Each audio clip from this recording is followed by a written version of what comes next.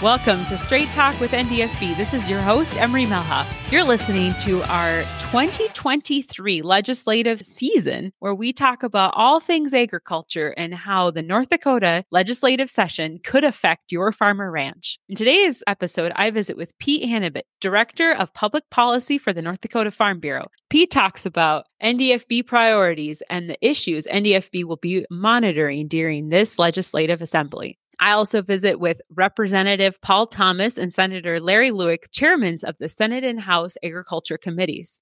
Representative Thomas and Senator Lueck give me the overview on what they expect the 2023 session to deal with in regards to agriculture. Join me for today's conversation as we talk about animal agriculture, taxation, township funding, and more. Welcome to Straight Talk with NDFB. Your host here, Emery Melhoff, getting ready for a 2023 legislative session. And we're going to be talking about all things agriculture and how the North Dakota Legislative Assembly could affect your farm or ranch. Right now, I have Pete Hannabit with me, who's going to share a little bit about North Dakota Farm Bureau priorities and what we have in the docket for issues that will affect North Dakota Farm Bureau policy. Hi, Pete. How are you? I'm wonderful. Thank you. It's great to be with you and all the listeners to the podcast. Well, most of you will remember myself and Pete from the last session. We were your lobbying duo working on the 2021 legislative session, just working to promote NDFB policy and represent all of our members. And we're excited to do that again. We're taking a little bit of different roles. I am going to be your podcast host, but Pete will be more the boots on the ground guy this session as he is at the Capitol. And so, Pete, why don't you just quickly introduce yourself just for our listeners and remind us all how you came to work for the North Dakota Farm Bureau? Sure. I grew up in Indiana, where my dad was an extension agent. My mom was a school teacher. And after I got out of Purdue, I started working for the Indiana Farm Bureau. And after a number of years there, North Dakota Farm Bureau made me an offer that I couldn't refuse to come to North Dakota. And so I bring to the table 30 years of public policy activities, not all with the Farm Bureau, in that when I was in college, I did public policy things working at the state legislature in Indiana. But, 30 years of legislative lobbying experience and all the things that go with that in the realm of public policy. And so I'm an old hand at this. And when you say boots on the ground, they're pretty well-worn ropers at this point. Tell us some of the issues that North Dakota Farm Bureau is going to be championing through the session this year. Well, as you know, at the end of the annual meeting, the Farm Bureau members divide into a few groups, and they pick priorities from our entire policy book. We're going to be looking at transportation issues. As you probably know, Farm Bureau members have always been interested in good infrastructure in the countryside, and some of the frustrations that we've been through in this last, 18 months with some choices that the Department of Transportation made have been problems. And so between always wanting good infrastructure and then always wanting to keep the DOT from making decisions that are harmful to agriculture in general across our entire state, that's one of our priorities. Higher education is a priority. In the past, we've often supported and will continue to support the idea that we need to do what we can to have more animal veterinarians, large animal veterinarians in this state.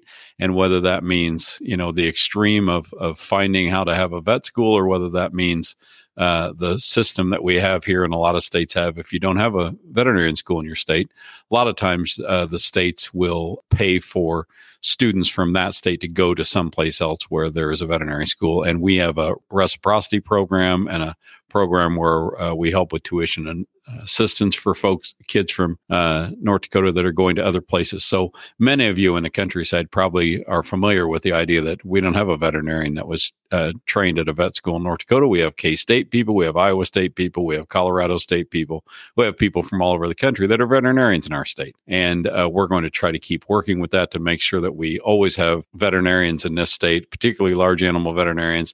And that's a challenge to make sure that we have enough veterinarians. So that's one of the things in higher education that we talk about to support those incentive programs to bring veterinarians to North Dakota. We also had priorities for a long time dealing with increasing animal animal agriculture in this state. If we increase animals fed in this state, doesn't matter if they have a beak or a hoof or a snout. If we can increase those animals being raised in this state, we obviously help our grain farmers as well with creating more of a market for their grain. And so that's been a perennial issue with us, and it will continue to be. And we have some specific legislative initiatives dealing with opportunities to increase animal agriculture in North Dakota. And we're going to keep hammering on those and keep making progress on those things. Lastly, I'll talk about private property rights. As you probably know, NDFB is the premier private property rights group in this state. We generally have issues focusing around that are picked as our priorities, and this year is no different. And so we're going to look out for the landowners and their private property rights whenever we have projects, whether it's a pipeline coming through or some kind of other eminent domain type thing or any other thing that could impact someone's private property rights. We're going to focus on those kinds of things. Occasionally, we have seen challenges whenever something is going through. It wouldn't matter if it was a pipeline or a transmission line, anything like that. The landowner seems like they are often mistreated by various folks. There's a state agency, obviously, that is supposed to look out for everyone in this. And sometimes it feels like rural members of ours are sometimes, I guess, taken advantage of in the deals that are struck or the way the landman comes out and threatens people or whatever it is. And so we're going to look out for our members and talk to them about what they need to know when the landman comes to knock on their door dealing with a right-of-way or anything like that. It's a long-standing challenge for us, but we're the champion of private property rights, and we're going to keep working on that one. So there's always something in that realm to work on. And then finally, energy in our state is one of the pillars of our economy, along with agriculture. And we have policy that says we're pro-energy. The challenge with all that is sometimes some of this new green stuff is picking winners and losers related to carbon dioxide and sequestration. And we don't feel like taxpayer dollars should be used to promote that kind of stuff. And so that's the last of the priorities that are on our list. And so we're going to look out for how we can fulfill that policy as well. Otherwise, the session is going to be kind of interesting in that we have all new leadership as far as the majority leaders. There are some committee chairs that have been the committee chairs for a while, but we have new leadership around the Capitol. I've worked to foster good relationships with those two gentlemen, the majority leaders on both the House and the Senate side. Obviously, we keep constantly working with committee chairs and other relationships at the Capitol, but it is a learning process for everyone when we have a substantial amount of new legislators and new majority leaders on both sides of the hallway. We have not only a new majority leader on both sides, but we also have one new agriculture chairman in the House. And we also have several new chairmen and actually several new committees. They've divided up committees differently this session. And so some of the policy might make it through some different committees that it hasn't before. It'll be a learning process for everyone. To put agriculture and veterans together is unique. I know at least one other state house where agriculture and natural resources have always been linked together.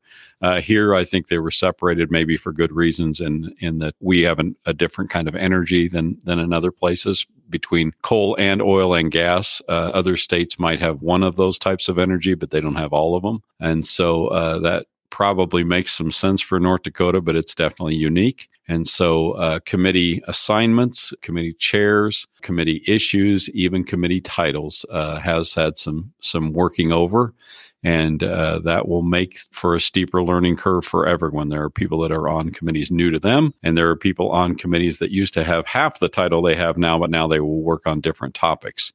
And so, for example, those people that are on the Senate Ag Committee haven't had to deal with Veterans Affairs things in the past, and now they will. And so that may not be a distraction, but it'll be a different flavor for different days of the week when they're working on those issues. The joys of seeing folks that have come through our Farm Bureau campaign school and been around Farm Bureau, just the satisfaction in having former county farm bureau presidents as committee chairs, to have people who are, as I say, campaign school graduates filling the halls and being active in the legislature. So it's just a good feeling that we have a lot of friends in that building, and we try to work with all of them. Well, this session, you can really see the grassroots nature of the North Dakota Farm Bureau, from our policy and the implementation of that into legislation, and a lot of that coming through the pike, as well as, like you said, not only legislators who are NDFB members or leaders, but also people in leadership, committee chairs, etc. And you're right, it is exciting to see that although our state becomes bigger in population and more urban, that we have a strong rural representation and a strong North Dakota Farm Bureau representation. So, well, thanks so much, Pete. If you have any questions or concerns during the legislative process, contact Pete Hannavett. His contact information is in our show notes. So thanks so much, Pete, and we will talk to you again soon. Look forward to it. Thank you very much. Today I have Representative Paul Thomas with me from Velva, North Dakota. Can you tell us about yourself, about your district? And I believe you have the new responsibility as the new Agriculture Committee Chair. Yeah, I was elected to the House of Representatives last session. So this is my second session serving in North Dakota House of Representatives. Last session, I also served on the House Ag Committee and the Industry, Business, and Labor Committee, serving on those two committees again this session.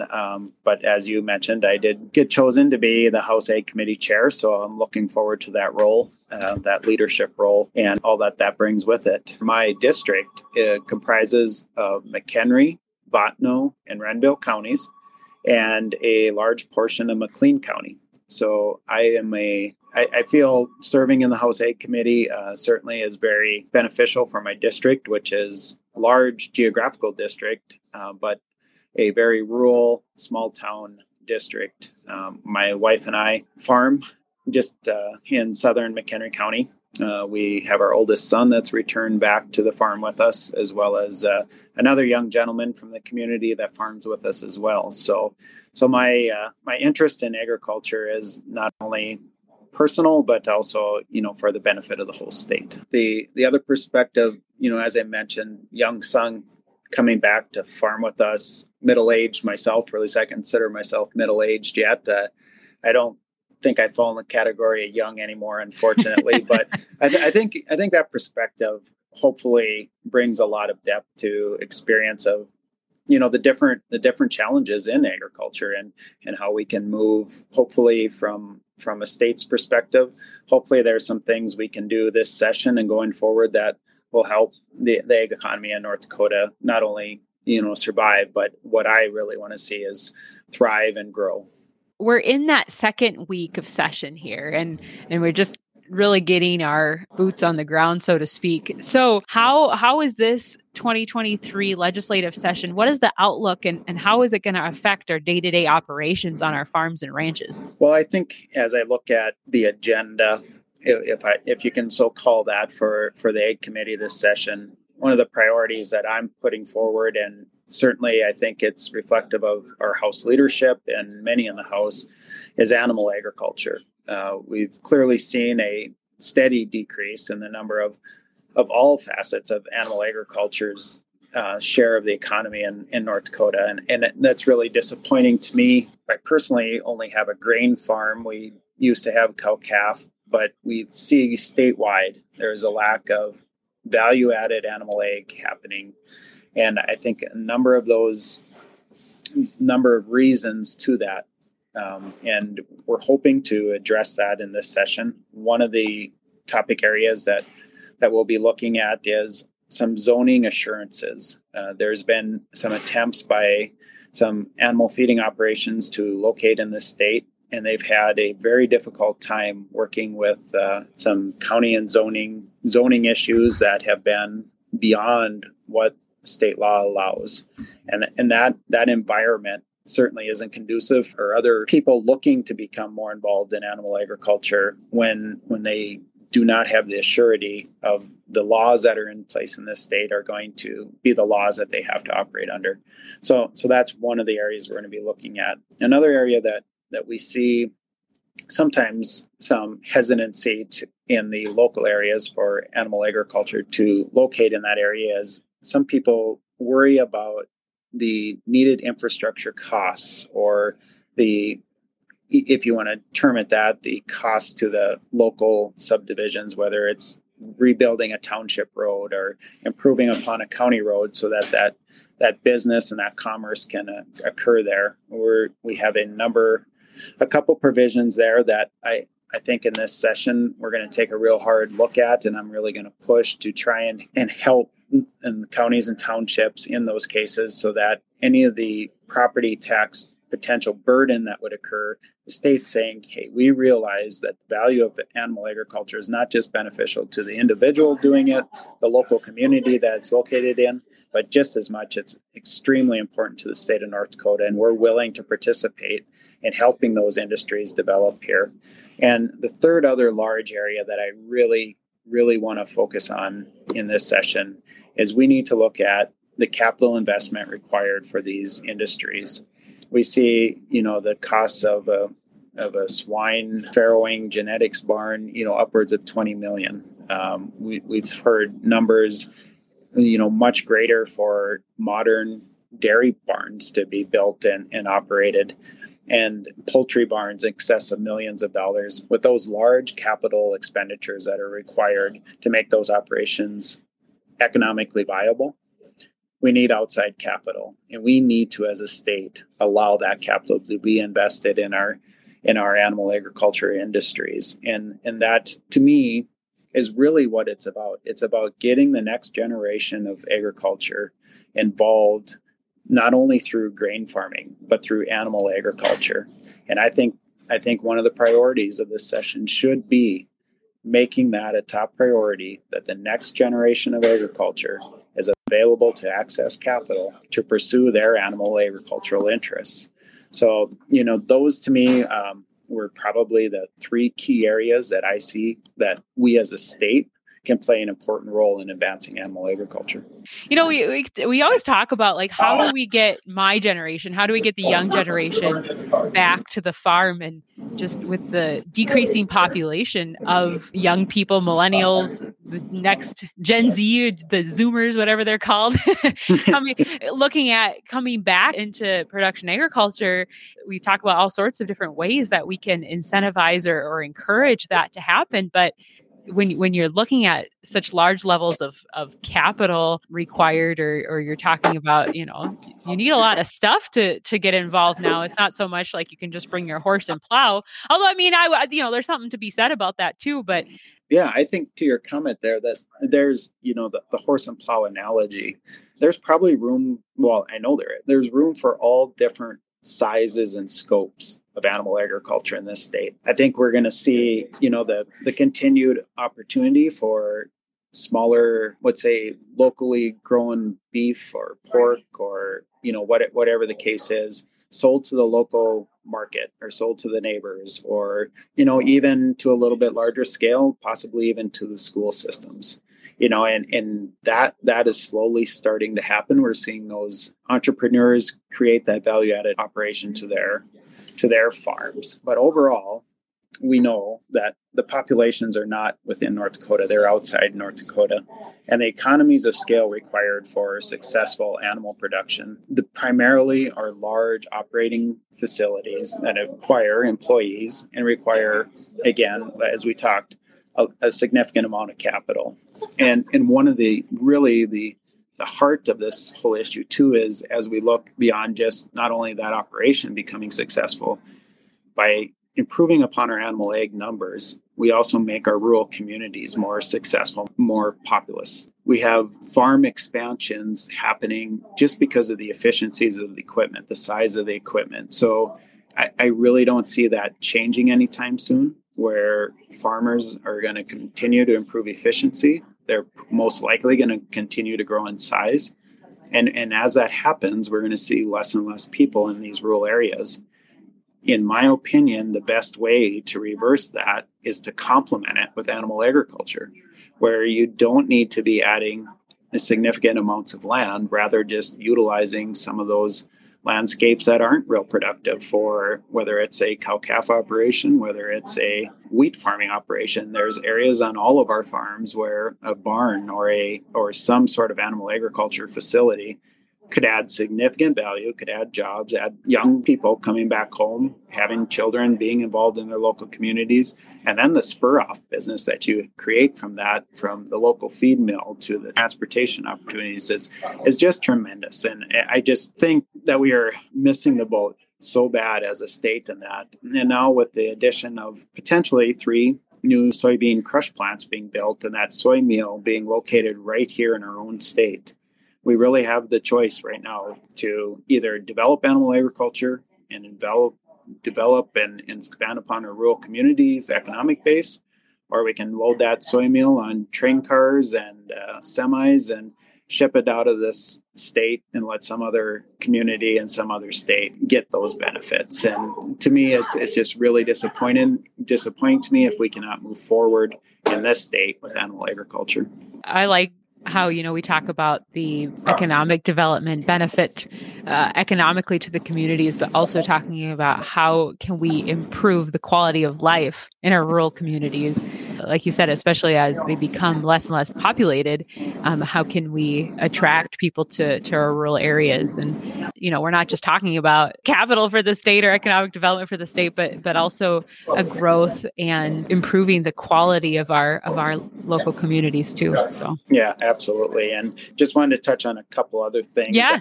Maybe not specifically through the agriculture committee, but I think very important to our rural areas. And one of those, I think, I know the number of legislators are working on, including myself, is, looking at the infrastructure funds that come from the state to townships and counties specifically, whether that's road funds through, our highway distribution tax funds, the prairie dog buckets, how they're filling, maybe adjusting the positioning of that to get, money to the townships and counties quicker or in a way that they can count on it. One of the provisions that I've looked at and drafted that I'm hoping we can move the needle forward on is in our state, our bridge condition is atrocious, to say the least. We have over $735 million in bridge needs, whether that be replacement or upgrades. All those costs are borne upon county taxes. I really believe that this is a time for the state to step in and play the role of filling in that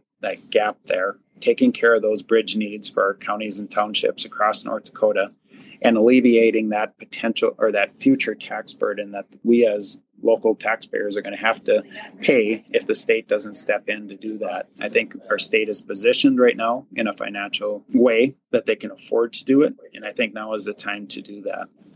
The other thing that's really important always to the ag community is our research and extension budget through NDSU. And we'll continue to work hard on that to maintain the sufficient funds to continue to drive the research that improves our agriculture production, as well as our extension programs to get that research information out to us.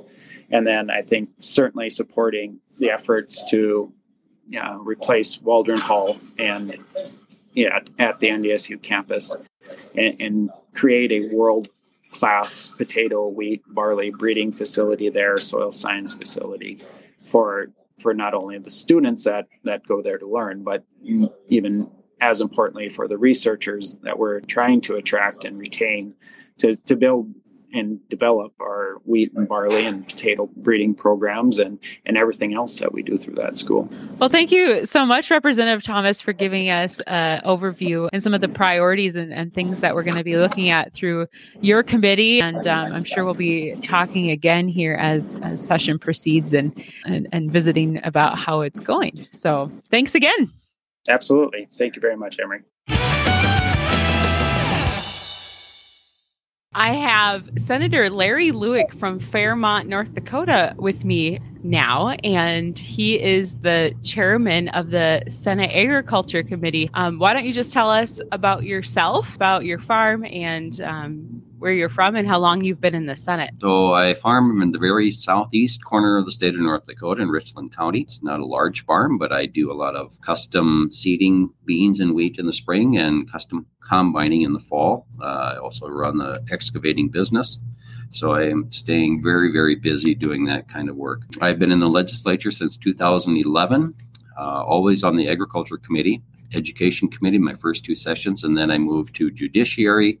So I am the chairman of the Agriculture Committee, which also has taken on the Veteran Affairs works this session. And then I'm also on the Judiciary Committee as well. So we've got some exciting bills coming out of this session, both committees. Looking forward to the session. It is new to have the Veterans Affairs and Agriculture. I guess they decided that you weren't busy enough over there, so they gave you some extra work. So I guess so. We're looking at you as the chairman for the Senate Agriculture Committee, and we're in our second week of session. Can you tell us your outlook for agriculture for session? How do you think things are going to shake out for agriculture, and how do you think the policies that you guys are looking at will affect our farms and ranches? I'm not sure if you saw the governor's State of the State address, but he, in his address, brought to the forefront some of the things that we've been looking at for the last 2 sessions, and that is to focus more on animal agriculture in this state, to improve it, to advance it, to just do whatever we can to bring more livestock in all forms to the state of North Dakota. I have been pushing for not only the increase of livestock agriculture, but also value-added processing in the state. And we are getting now a couple of new soybean processing plants, which is exciting. We obviously need that. And when we are raising these products and then shipping them out of state, we are not taking advantage of that huge revenue increase that we could be getting from the value-added processing. So you know that firsthand too from living in your area, because you're not too far from the Minnesota border, correct? Absolutely, Emery. I have seen personally the loss of some very large dairies just jumping across the state line into Minnesota. They were holding off until that referendum was passed to stop corporate farming dealing with the dairies in the state, and those dairies all could have been in North Dakota. So we're gonna be working on this. So what else do you see as far as agriculture outlook for the session? In my committee right now, we just dealing with. We haven't even voted on it yet. The couple of different licensures of beef processing issues. We've got a few of those around the state. We've got, in my committee coming up on Thursday, we've got the commodity reports, which is always interesting to listen to. There's also going to be some other reports on different topics with carbon captured or the CO2 pipeline coming through the state. That's on Friday. We're going to have a little informational session on that. So there are things that affect agriculture coming at us, and you're going to be looking at some water drainage bills.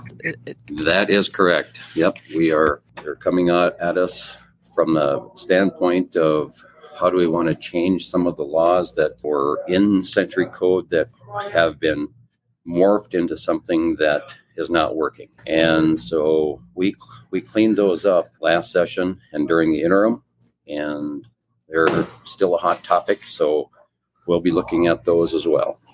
Thank you so much, Senator Lueck, for joining me and for being the chairman of the Senate Agriculture Committee and representing us on that committee as farmers and ranchers. And we will be checking in with you, like you said, later on in session to see how things are progressing and to get updates. So thanks again, and have a wonderful day. Thank you very much. You've been listening to Straight Talk with NDFB. Join me every Wednesday as I release podcasts pertaining to issues being discussed at the 2023 legislative session. If you would like to learn more about NDFB policy and how to become a member, visit us at ndfb.org.